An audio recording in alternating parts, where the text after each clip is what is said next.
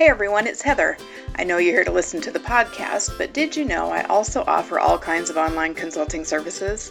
Stuff like webinars, book studies, curriculum training and consultation, and even companion activities for podcast episodes to use for staff development.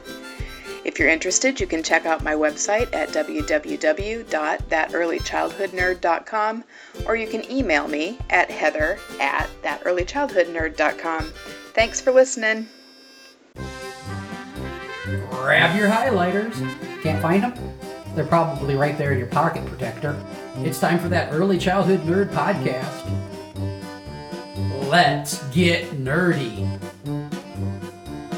Here's Heather.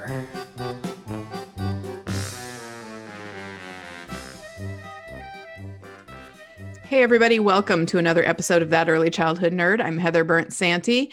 Before I get any further, I have to say that I'm laughing at myself inside right now because I noticed watching the YouTube videos that I've been posting of the recording session that while I'm doing my introduction, I'm also always looking at all the places to make sure we're recording, and it looks really weird because I'm like all over the place. So I just have to acknowledge that I know I look weird in the beginning. Anyway, welcome. I'm Heather Burnt-Santy. Richard Cohen is here. Hi. And Carol Murray. Hello. Carol Garboden Murray, I guess I should say. So we got it. We got it. Emma Tempest, who hasn't been here in forever. Hello. And Liz Nolasco. Hello. Hello. Thank you all for coming again. Some of you were just on a recording session with me, so we've been looking at each other for a long time now. We're going to do another article discussion, and this time it's an article called Looking for a New Definition of Spirituality, and it's co-written. Carol, you were one of the authors of the article.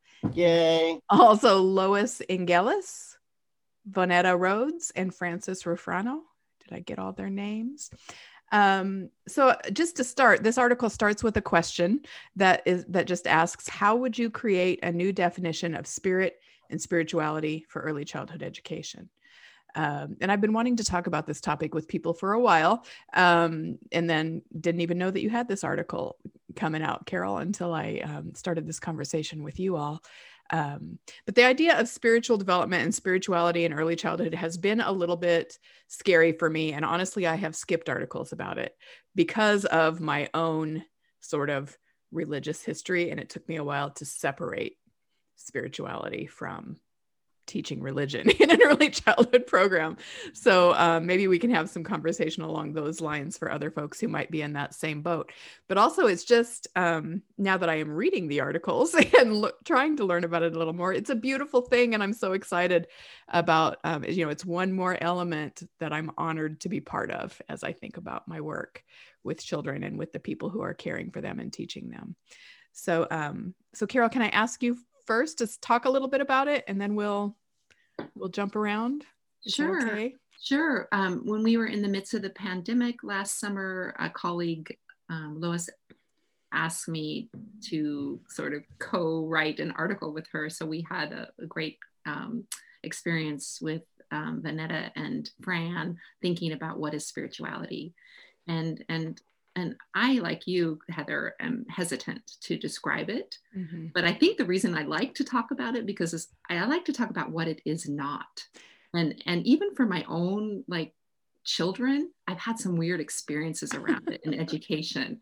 I've had teachers who I thought were just the most peace-loving kind of positive educators get upset at my boys because they wanted to play with swords, mm-hmm. or because they wanted to write a story about aliens eating humans, and to me, it felt very ironic. It felt like, well, this doesn't make sense. You want to promote a child's search for meaning and a child's evolution and a child becoming, yet you're squelching the questions the child is asking. To me, that's what the spiritual life of the child is. It's like thinking about the deeper meaning. Why are we on this planet? Who are we? What is the meaning of life? It's to me, it's very a mysterious question that probably will never be answered. But I like to have that conversation with other people.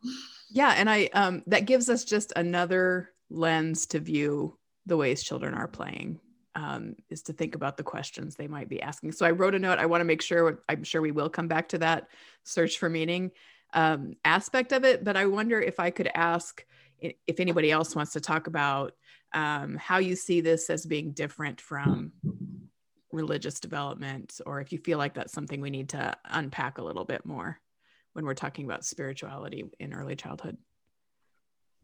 Well, I think that some people's fear around spirituality, I don't know if I even would call it spirituality education, but allowing children to have experiences that we grown-ups categorize as spiritual. I think there are some people who think that means anti-religion. Yeah. That if we're doing that, we're somehow ignoring or not valuing their religious framework. And I think one of the great points that Carol and her colleagues make in the article is that, that's a fallacy. That's not so. I can be a teacher and have children in my classroom who are Christian, Jewish, Buddhist, Hindu, atheist. And given Carol and her colleagues' attempt at defining spirituality, because I think, as Carol said, it's really undefinable, and it's not about a product, it's about a process, and religion is about a product. I can allow all of those children, or I can create time and space for them to have experiences of wonder and love and discovery. And I can know that, or I can believe that that's supporting or nurturing their spirituality without ever saying that out loud, and without doing anything that is going against any of their family's religious frameworks. It's not a box on a lesson plan form. From 9 to 15, we do spirituality. 9 to 9:15. It could be, though, if I was in a faith-based center. Oh, right. I might do that. It got me thinking about things like mindfulness and yoga, and how sometimes they're seen as a religious thing and that we shouldn't do them and they shouldn't be done to children. But then, like I've seen in conversations where people have renamed yoga to like physical movement, and then suddenly it's okay to do. And it's like all that, the activities are not necessarily what makes it a spiritual thing. It's like Richard said, it's like the how you are doing it, not the what. Wasn't there a school or a state that had outlawed yoga in schools, and just recently was it Arkansas?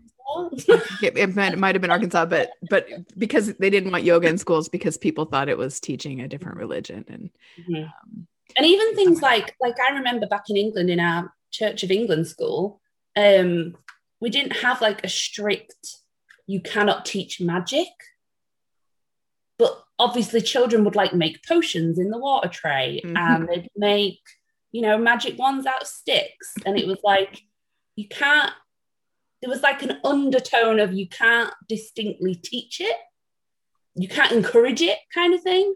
But we followed the children's interests. So it was like, well, they're interested in this, we'll support it in a way that is developmentally appropriate. But there was always that like underlying message that, you don't want to cross that line. Well, for me, that's one of the reasons why I distinguish between facilitation and teaching.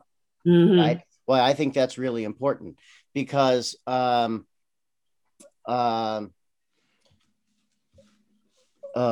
sorry, my brain is not really working very well today. We should not be doing these on Sundays. Pay me to not work on Fridays.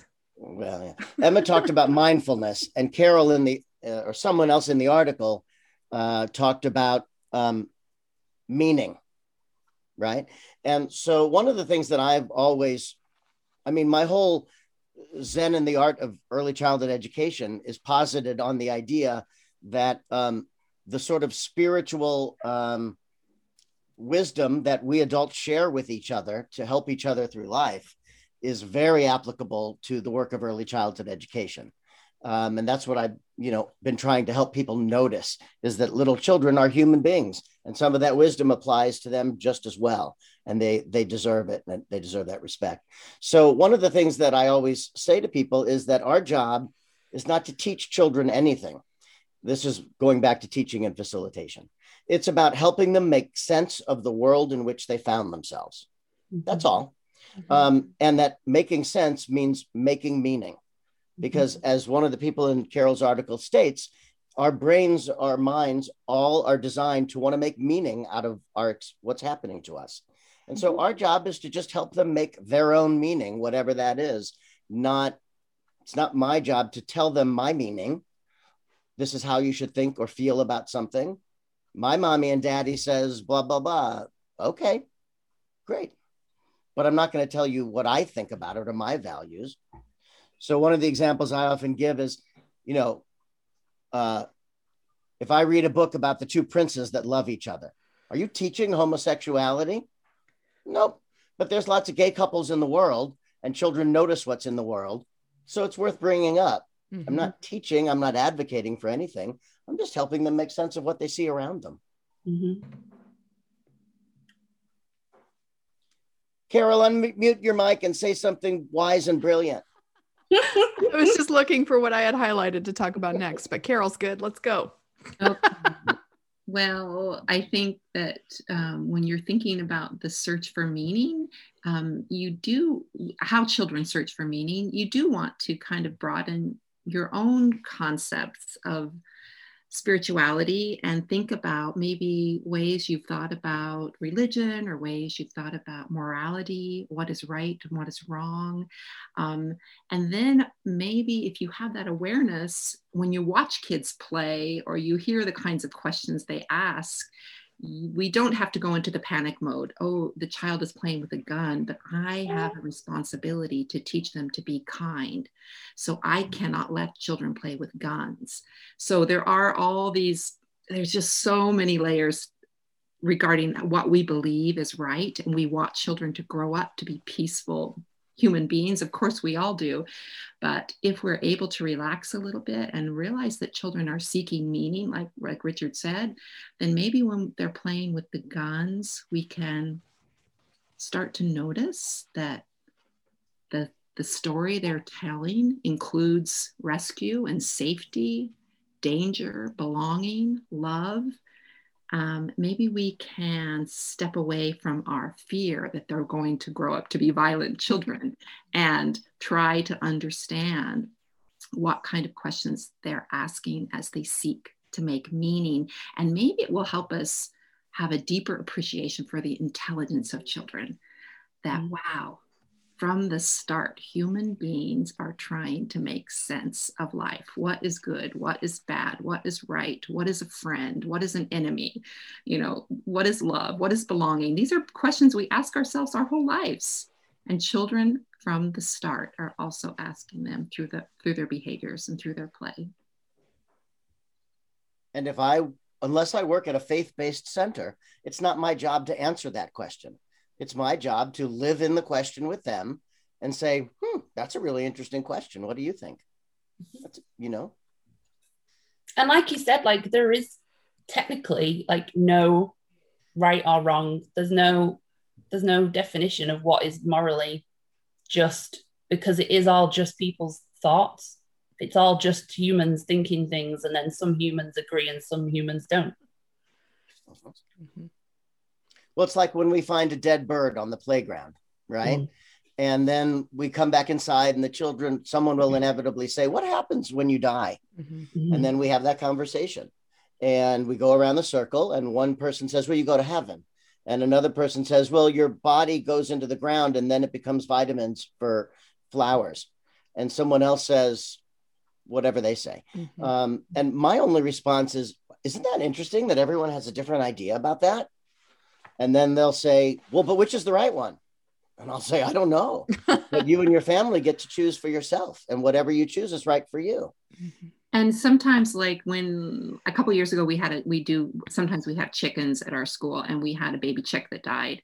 And so the children got witness this one chick that was sick and this one chick that died, and we talked about what we should do, and we buried the chick, and they painted stones and put stones on the chick's grave.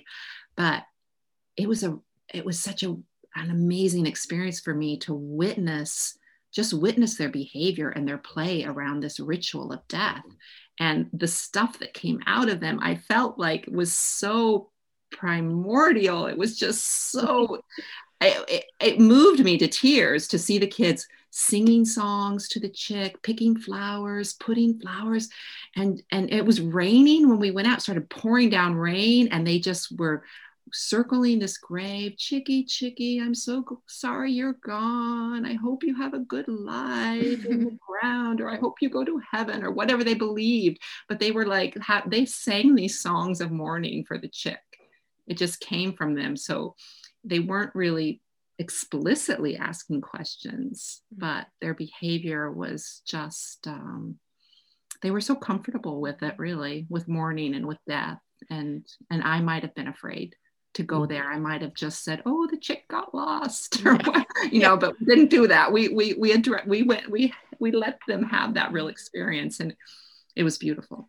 Yeah, that reminds me of so in the article, Carol, you tell the story of being in the car with your son and talking about death and Johnny Cash. But what you're describing now fits this quote too, where you said, although statements like this surprise us with their cleverness and tempt us to chuckle at kids, we must remember to take children seriously. And I felt like that was such a good sort of jumping off point, maybe for someone who's never thought about how to be spiritual around children or with children, or who felt that fear. What do I do around this big question that I see coming up? Because of course they say things that because they're children, we think, oh, that's so cute, or that's so funny, or I can't wait to tell so-and-so that this happened. And maybe it gives us a little freedom not to feel like we have to answer questions. Yeah. If we can accept spirituality is mysterious and different for everyone, so that we can say, yeah, I wonder with you. That's a really good question. Let's write that down. Let's think about that together. Do you have an idea? And then maybe 2 days later, we come back to the question. So how do we build these cultures that are cultivating inquiry and pondering the mystery of life together? And we find ourselves in a society that values the external, right? How we look, what can we do, right? Our outside bodies. And the other, right, our beauty and our physicality and all that. The other part of that story in the article that Carol told about her boys in the car and all that was that a month or months later, the topic came up again, right? And she realized, oh, this is something that's been on my child's mind for a while. I remember him mentioning it back then. And so one of the things I think about our world is that we don't tend to value the internal lives of others. And we, especially children, we forget they exist. We just look at their outside behaviors. Our standardized tools look at their outside behaviors. And we forget that children have a whole internal life, just like we do, that they're carrying thoughts and puzzles and wisdom around with them for months. And until we put the pieces together and realize that's going on there inside for them, perhaps their spirituality, most of us are not enculturated to even remember that's there for people, especially very little people. And how intriguing is it when it's something that we don't bring up with them, certainly not intentionally, and they just get little glimpses when it is kind of peripheral to them. Right. Yeah, if we're paying attention. Yeah. And I think in those kinds of moments, even if we just say, you've been thinking about that a lot lately, or that's a lot like the question you were asking when such and such happened, we sort of can help them develop a habit of paying attention to their inner life too. And valuing it. And then that maybe leads to a perspective taking that, oh, other people probably have this inner life too. And that just seems like, I don't know, that's like a utopia, right? When we're in tune with our own inner lives and we understand that others have it too. And yeah, and I do come back to my kid a lot, who was a deep thinker, and I do remember him being scolded, for telling a story about aliens killing humans. Because it was violent. Is that the problem? Because it was violent. It didn't have a happy ending. Oh, brother. And I thought, wow, that is such an incredible story. He said to me, he was in first grade, and he said to me, Mom, in my mind, it was a happy ending because I was imagining I was an alien and it was bad, and I was saving my race. Oh boy. Right. So, but I remember him pulling that crumpled story out of the bottom of his backpack. Oh my God. He was so embarrassed because the librarian had sent him to the principal's office for it. Wow. Yeah. Okay, that's a whole other episode. The librarian, who was a beautiful, lovely, peace-loving, kind person, she really felt that she needed to make sure we knew that this child was telling stories with unhappy endings that included death. Wow. And I guess, Well, I think part of the challenge, like we identified at the beginning of this episode, is that most people haven't taken the time or don't understand the difference between religion and spirituality. And so if your goal is to support and nurture the spirituality of young children, that's really hard for many adults whose minds their whole lives have been framed around religious beliefs of right and wrong. And it's much easier to grasp onto something that's binary, which also comes up in your article, right? That's black and white. Violence is wrong. And my job is to teach children what's right. And they don't understand that our job isn't to work from our own religious frameworks, but to support something much more amorphous that we may not be in touch with. Mm-hmm. That's really hard for people, some people. And respecting children enough to not try to limit our conversations with them back to that black and white, good and bad, I think is just another level of even considering young children's independent spirituality. Mm-hmm. Acknowledging their humanity. I mean, that's a big piece of it. Huh. One of the other aspects of this article that I really appreciated, Carol and everybody, is that there's the mention of nurturing spirituality, and this was said earlier, through relationships. That, and it brought up for me right away Lev Vygotsky, right? And the whole value of, or the whole idea that learning only happens best in relationship with another person. Mm-hmm. And I think that's true about spirituality as well. Mm-hmm. Maybe we could become spiritual in a vacuum, but it's much more likely to happen in relationship with another loving person. Yeah, that was something I had highlighted that I wanted to bring us around to at some point, Carol, when you said it's only through the response of the other that we find ourselves, and independence is a myth. Mm-hmm. I think the idea of independence versus interdependence is another one that's really hard because of our culture of independence in the States, especially. We're all doing our own thing and pulling ourselves up by our own bootstraps. And but this idea that independence versus interdependence comes into a conversation about spirituality with young children. And I wanted to be sure that I heard from whoever wants to expand on that too, because that was so interesting to me. Well, I think interdependence is very threatening to people who believe that their power is based on a hierarchical understanding of society. And it's the only way to keep themselves at the top of that hierarchy. Mm-hmm. The idea of interdependence really threatens their station in life. Mm-hmm. They think. Mm-hmm. And I think Fran talks about sort of the beginning of life and the mother, the father, the early childhood caregiver, teacher, the gaze as how do I look at the other so that the other develops a sense of themselves. And how is this sense of who am I part of that spiritual quest? Who am I? Who are we? What is the meaning of life? But that beginning, who am I, separate from you? And I don't know who I am unless I start to see myself in you, but then I am separate than you. So thinking about, again, when a child asks a shocking question, what do they interpret in our gaze, in our response, in our ability to validate their question and their inner quest for knowledge, instead of to be shocked by kids ask great questions, and either to laugh at it, oh, that's so cute, that's such a cute question, or to think that they want us to answer them.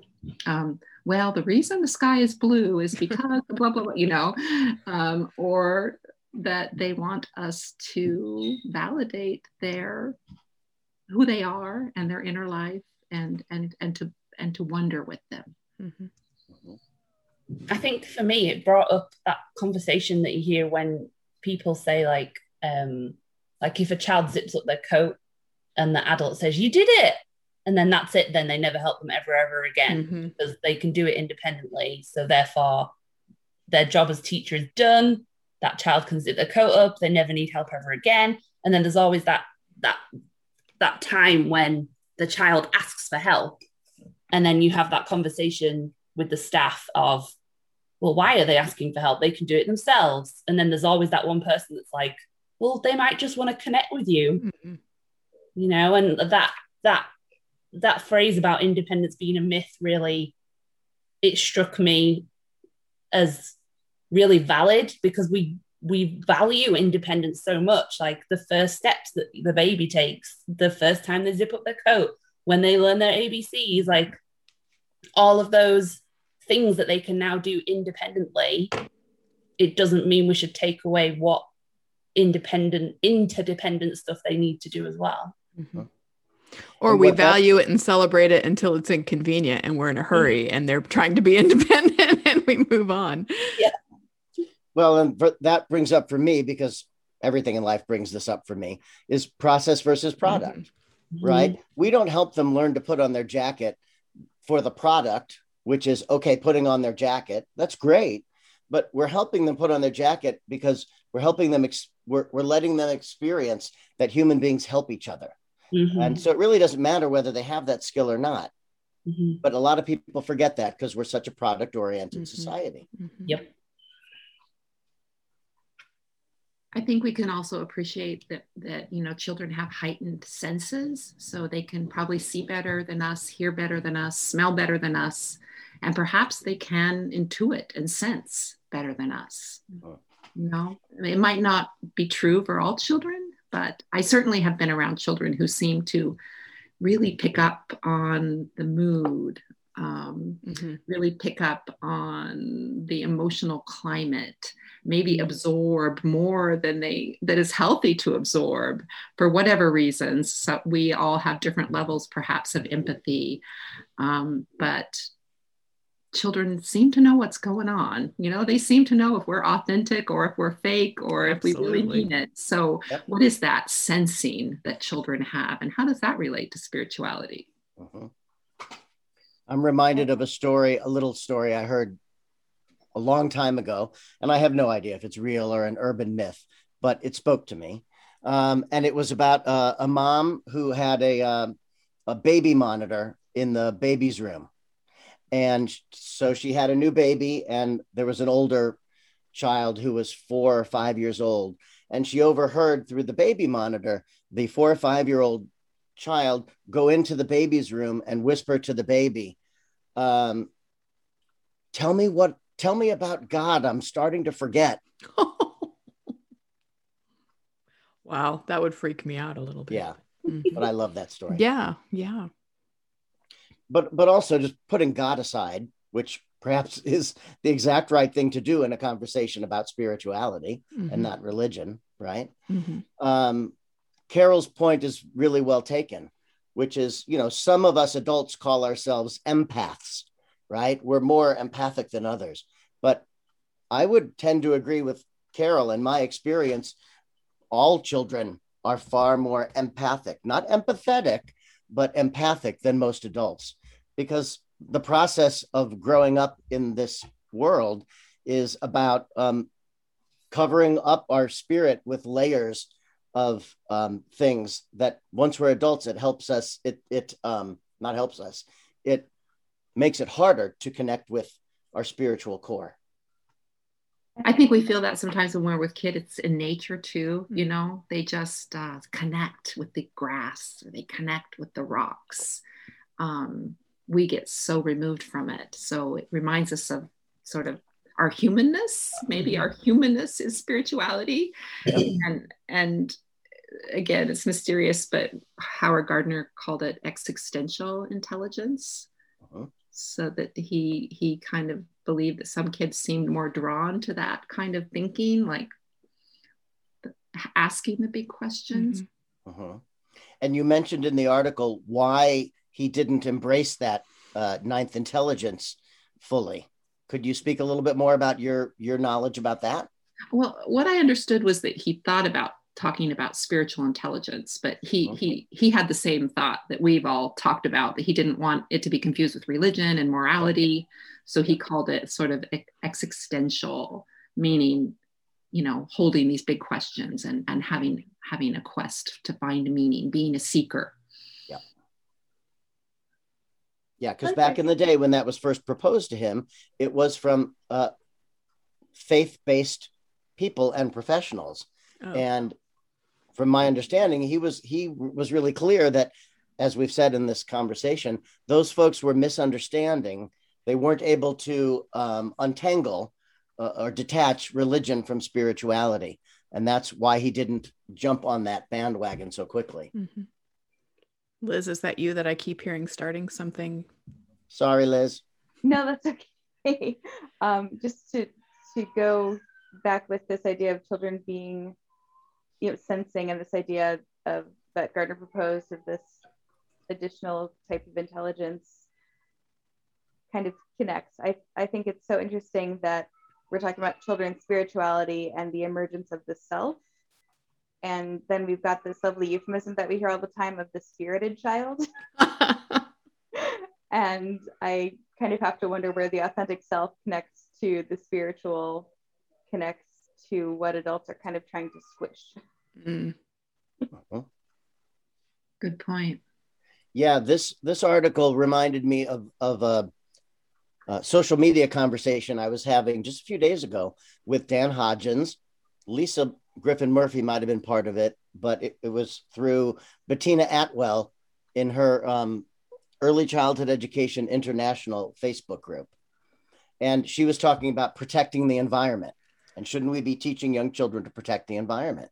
And Dan immediately jumped in and said, or my interpretation of what he said was, you know, in the first years of life, our job is to help children get to know themselves, which I think is a spiritual process, one could say, because you can't ask them to protect something outside of themselves until they have a better grasp on themselves. And I think, per Carol's article, that understanding of self, and what you just said, Carol, is perhaps inherently a spiritual process. I'm going to argue word that self. Go ahead, Liz. I'm sorry. Oh no, I'm just here to argue with you. I'm going to argue that it's like reading and writing. You can't have one without the other. Just like one of the authors brings up, Martin Buber, right? Who talks about these I, thou spiritual experiences. You need the understanding of the self paired with learning the other. I don't think you can single one out healthily. Right. I think Dan's point was not that you shouldn't learn about the other, but you shouldn't have the responsibility of protecting the other until you've learned about yourself and the other first. I think maybe the other being the environment. Maybe the idea of premature abstraction, that if we put all that weight on children to save the planet before they learn to love it, that could cause them to become disenfranchised and burn out. Or just not receive Carol was the message. part of that conversation. Right, Carol? Yeah. You were actually right there in the middle of it. Yeah. Yeah. Sorry, Heather. Go ahead. No, I don't know what I was going to say. So it's okay. But so, I mean, just so going back to nature, just because that's kind of, I don't think that he's saying ever, because this came up in an episode he and I did about morality versus developmental considerations. And he's definitely not saying that we can't model, you know, love for the earth and things in it. And for me, that ties to when I think about sort of helping children in their spiritual development. I haven't even really decided how I talk about it myself, but one of the things that always comes to mind when I'm thinking about this is the fact that, you know, at the preschool, we don't stomp on bugs. We don't break up spider webs. We talk about the bugs right to be there and the spider webs and the you know, just respecting life in general. And I'm not saying one day it will be your job to protect the earth. I'm saying, let's connect with this other thing that is also alive. And for me, that's one of the ways that it's appropriate to introduce the other to a child who is really working on self. And for me, that's spiritual. Yeah, that's a great example. And it comes up with 4 and 5-year-olds so much too, around social issues too. I think it can interweave with this conscience, you know, when you hurt someone's feelings, that kind of stuff. So, I mean, I just witnessed a child came up to the teacher and said, you know, Sam said he hates Brielle.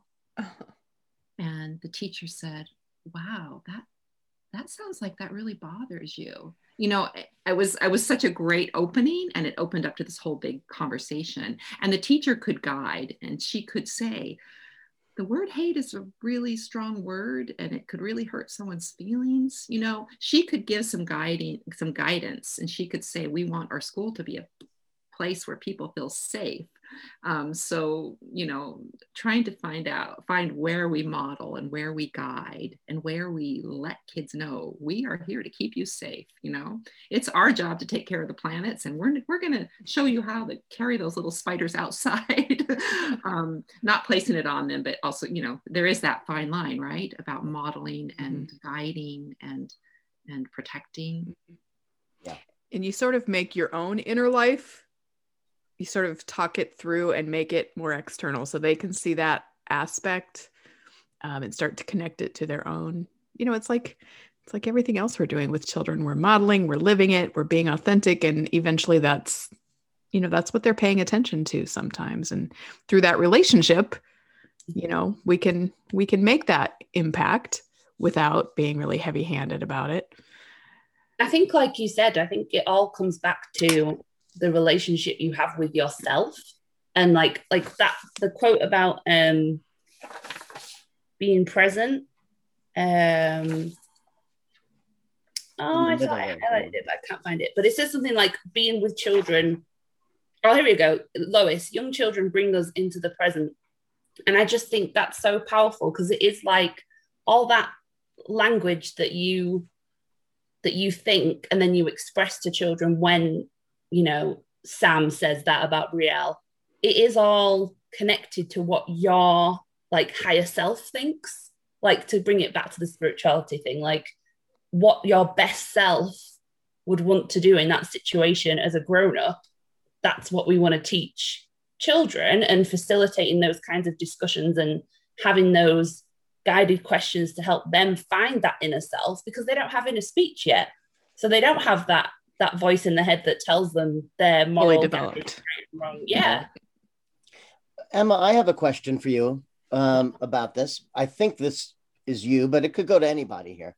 One of the phrases that I hear bubble up in our field, or have heard in recent years, and Emma, I believe you this term is important to you, and so I'm hoping you can help us make the connection to spirituality. And the term is flow. Mm-hmm. And so could you tell the people who are listening or watching what that means, flow, and how perhaps it connects to spirituality? Well, I think there's like many definitions of it, but coming from like a positive psychology lens, it is just about being in that moment and finding meaning.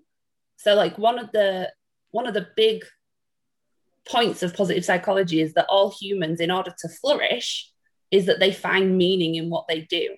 So whether that's your job, whether that's your family life, whether that's just, you know, making a cup of tea, like just taking that time to be present and really connect with what you're doing. And I found in the classroom, Like when I used to work in a school, we had a timetable that was the school day, but so many so many times I ended up, being late, letting the kids out because we'd be in that state of flow and I wouldn't even realize what time it was. And then there's other times when we had to break that flow to like go to a whole school assembly. And I hated it so much because it was like going against everything I believe in. But yeah, I think for flow can definitely be, it's something you can actively access. It's not just something that happens to you. You can create the environment that will promote flow, which I think is really, I'm glad you brought it up because it definitely links with spirituality and play, of course. Thank you. Yeah, and just seeing children in the flows. They're so in the flow, right? So much time when we're not interrupting them. And I think going back to like that higher self-thought thing, they're not clouding what they're doing with, oh, I've got to get tea ready. Oh, I've got to put the washing on so I can do the laundry before 3 o'clock. Like, they don't have all those extra thoughts going on that adults do. They're just in that moment with their feelings, and if they enjoy it, they keep doing it. It's that simple. Whereas with adults, when we enjoy something, sometimes it's like, it's hard to know when to stop. Kind of like recording this, Heather. Like, when do you press stop? Like, right? And I think that this work invites us to sort of be creative, because I think I drive people crazy as a director sometimes, because I don't want to make rules. So if the teachers say, what's the rules about gunplay? I want to say, well, we need to decide, as we observe the children. There have been some years where the teachers have said, I don't like the gunplay. I don't feel comfortable with it. It needs to stop now. And I respect that sometimes from a teacher who has reasons and who is in dialogue with her team. And we've talked about how it can become subversive if we say no, but it does have to come from the adult's comfort level, all these conversations. And if you're in a place with your colleagues where you can really respect the inner life of children and your own inner life, and try to open your mind around the child's search for meaning, there isn't going to be a rule that you can follow. We're always in this creative sort of negotiation with ourselves, with children, with our team. This brings to mind for me the last podcast topic we were just talking about, which is the investment narrative of early childhood education and the standardization of it that comes out of the idea of investing. And when you start to standardize education, well, let me say this. It seems to me that the five of us believe that this topic is one of the most valuable parts of early childhood education, supporting children's flow or spirituality or inner life, whatever that is. And what's very saddening and angering to me is that this thing that we think is probably the most valuable part is the first thing that gets lost when early childhood education gets standardized. Mm-hmm. And that's really scary and sad to me. Mm-hmm. But it's right there in that process versus product piece is what you're talking about. Yeah. Go ahead, Liz. I was just saying we don't have time to talk about the death of the bird. We have to get onto our science curriculum. Yeah. Right, exactly. Yeah, good point. And we go back to our pioneers, that what we do is about the here and the now. And who was it? Lucy Sprague Mitchell, she wrote beautifully about that in the 40s and 50s, and she was defending what they were doing at Bank Street, right. Letting children be in the here and the now. Mm-hmm. And here we are in the whatever date it is now, 2000. So whenever I go back and read, and I was just reading about Lucy Sprague Mitchell not too long ago, but whenever I go back and read some of these sort of pioneers, I think, boy, we really ignore a lot of good stuff. We really willfully blind ourselves to a lot of good stuff that's been out there. Some beautiful stuff about the here and the now, and the play of the child, and the questions that children ask. We've been talking about it for a lot of years. Yeah. And, I don't think I can get through an early childhood nerd podcast without bringing this topic up. I'm a broken record on it. But, what I hear Carol talking about, and I can say for myself, my life has been transformed by the matriarchs of our field and by feminine and feminist thought. And we have to acknowledge that those women and that thinking and those points of view exist in the context of a patriarchal society, which is why they get devalued and aren't part of the standardization that is so desired by the folks in power, the men in power. And there was a point in the article, I can't find it right out, where it's Lois who says, is referring to another Mary Carol Gilligan, points out that what was once called women's intuition and is now called emotional intelligence, and it is valued as, now that it's not gender identified. And that's not exactly, I think, what you were saying, Richard, but it's part of it. But there is, just this idea that, and Liz, was it maybe the last podcast? I don't even know if it was this conversation or the last one, where you talked about so much of the standardization that we see is based on those feminine preferred activities and behaviors from children. So we could just dig in all kinds of directions with this. I don't know that I have a point there. I just think this is all really interesting. Yeah, I think that those people like Lucy Sprague Mill and Lucy Sprague Mitchell and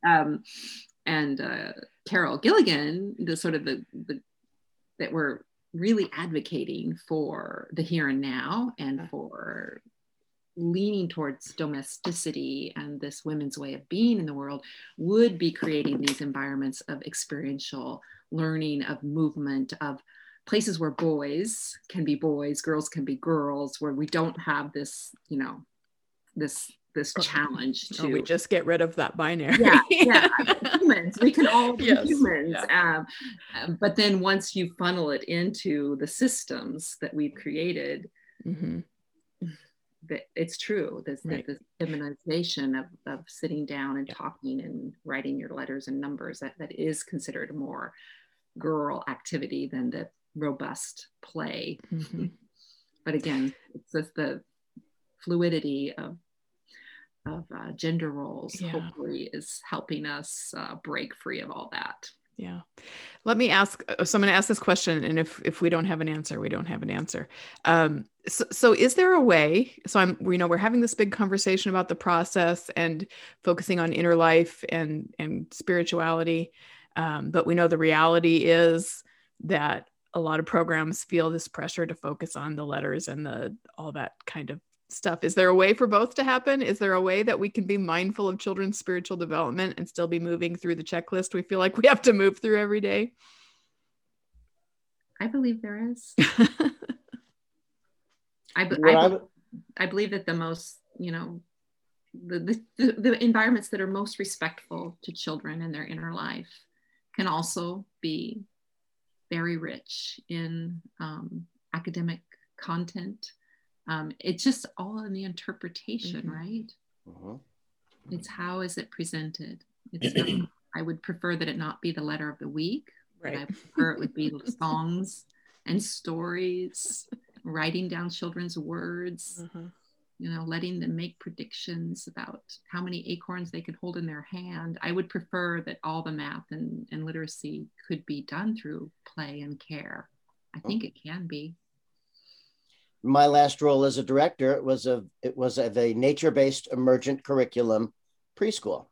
And, not only did I have to help the teachers understand this, but also the parents and the prospective parents on tours, which is, it's an odd word to use in the context of this conversation, but it's a leap of faith, or maybe a leap of spiritual centeredness. You can say faith.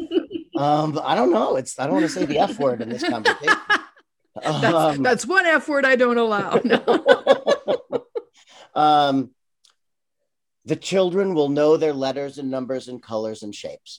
When the time comes for them to take their school readiness test, they will do it. But you have to take that leap of faith with me, that if you focus on whatever's meaningful for them and you really focus on wonder And that word wonder to me is really important in terms of spirituality.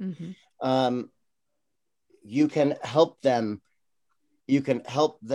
express and develop their inner selves, and all those outer behaviors that they're going to get tested on will be there. You just have to take the leap.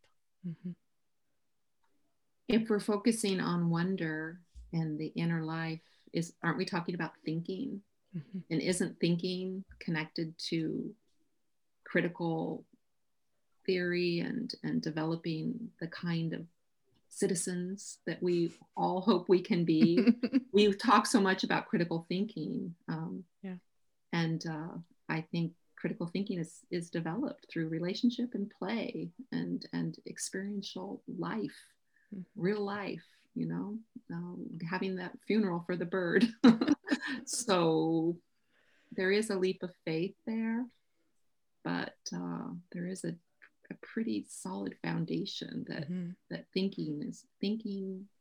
We want to let kids be thinkers, not tell them what to think, and learn that they are agents of their learning. Right. And to recognize that they are thinkers. Like, I mean, that's a piece of it too for me, is that they don't, they ask the question. I don't necessarily have to be the expert. It's not about me. But I can follow their thinking and acknowledge that they, had an impact on me with the question they asked or the thing that they wondered. And just by continuing the conversation, I sort of validate that thing that they wondered, even though that may not be why they asked. I just think it's in, I can't think of what the quote was in here. So I'm not going to say it because I don't want to botch it with here it is. As early childhood educators, we teach who we are and we become what we teach. I think sort of fits here. That's great. And as for wonder, I would say one of the reasons why that word is important to me is that wonder happens up here, like Carol was saying. It's about thinking, but it also happens down here. And that's why, for me, it's a spiritual experience, because it doesn't just engage your mind, it engages whatever this is as well. That sense of awe, that you found yourself in something that's much bigger than you, that you can barely understand. Richard's pointing to even his as a grown-up. Yeah, I was going to say, for those of you not watching the video, Richard's What's pointing that? to his chest. Oh. You were doing up here and down here, but no one can thank see you for clarifying. Barnabas. Yes. Yeah. The mind and the heart. Yeah. I would say that as an early childhood educator, I feel really, really lucky that I am one of those people who found this profession and feels like it's where I belong. And I get goosebumps. I get goosebumps still just by hearing the things children say. So the life of the early childhood educator can be an invitation to be a seeker, to be a thinker, to continue to question, what kind of person am I? Who do I want to be? And what is my purpose? And what is this community about? What is learning? So that spiritual quest is it's a great territory for us all to grow together. Absolutely. Yeah. And I would suggest that those goosebumps are an external indicator of an internal spiritual experience that you're having. Yeah. So it's time for me to ask if there's any final thoughts on this one. I really have just enjoyed listening to it all. I don't even know what I've said, but I've just enjoyed listening to you all on this one. I would bring up joy, and I think that maybe Emma and Yes. Liz have something to say about that. I tend to be a pretty serious person, but that's why I love Emma, because she is joyful and she makes me laugh. No pressure. No pressure, but I think for me, the final thought takeaway would probably just be that the happiest early childhood people that I know are the ones who have that childlike spirit about them. They connect with that sense of play and being playful, and kind of like Carol alluded to earlier, just when a child says something they just let it sit for a minute and just, just think about it before necessarily reacting, which is really hard to do because, we all have thoughts and we all have feelings and react on them. And children often skip the thought part. They just feel and act. And I think sometimes remembering to just stop and take a minute to think about what you're thinking. It's a bit meta, but I think that's where the best early childhood people kind of sit in that, they take that moment to pause and just think for a second. Mm-hmm. I would love to give Liz the last word on this one because here's why, because the early childhood nerd listeners may not know that we actually have 6 people on this panel. This is a really rare moment. We have a little baby. Oh, no, he walked away with Dad. Oh, well, I'm going to pretend he's still in her arms. We have an actual young child. We'd had one in our panel, but we also now have a mommy of a new baby. And I wonder, from a parent's point of view, from your perspective, just as a parent, Liz, what you would wish for your baby in terms of spiritual development. Oh, I thought I knew where you were going, and then you took a hard left. Okay. Surprise. Points if you answer without crying. Also, no pressure. Just kidding. You cry all you want. Thank you. I think it is, in terms of his spirituality, I want him to be able to sense it and suss it out for himself in relationships with other people, exactly like, you've all been saying this whole time, right? It's so important for him to discover himself and also his impact on the world around him. And like I said earlier, I think those are so intimately related that, of course, I don't want his spiritual experience to be, guilt and threats of eternal damnation. But the idea of developing as a spiritual being who, my favorite from the Pirkei Avot, a Jewish text, right? It's not your job to complete the work, nor are you free to abstain from it. The work being betterment of the world, right? So justice, actions. And I feel like I'm babbling a little bit here, but I'm making my way back, I promise. But I think that's at the heart of my own spirituality, and I want that for him too. Mm-hmm. Lovely. Thank you. Thank you. Oh, man. So again, thank you all. I hope that everybody else who listens enjoys this as much as I did, just hearing all of your thoughts and perspectives and differing where we needed to differ. And that was exactly what I needed today. So thank you for being here. Thanks everybody for listening, and we'll be back again with another episode. Bye, everybody. Bye. Bye. Bye.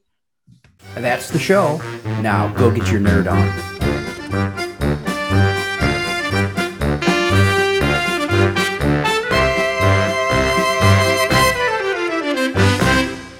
This has been an Explorations Early Learning Upstairs Studio production.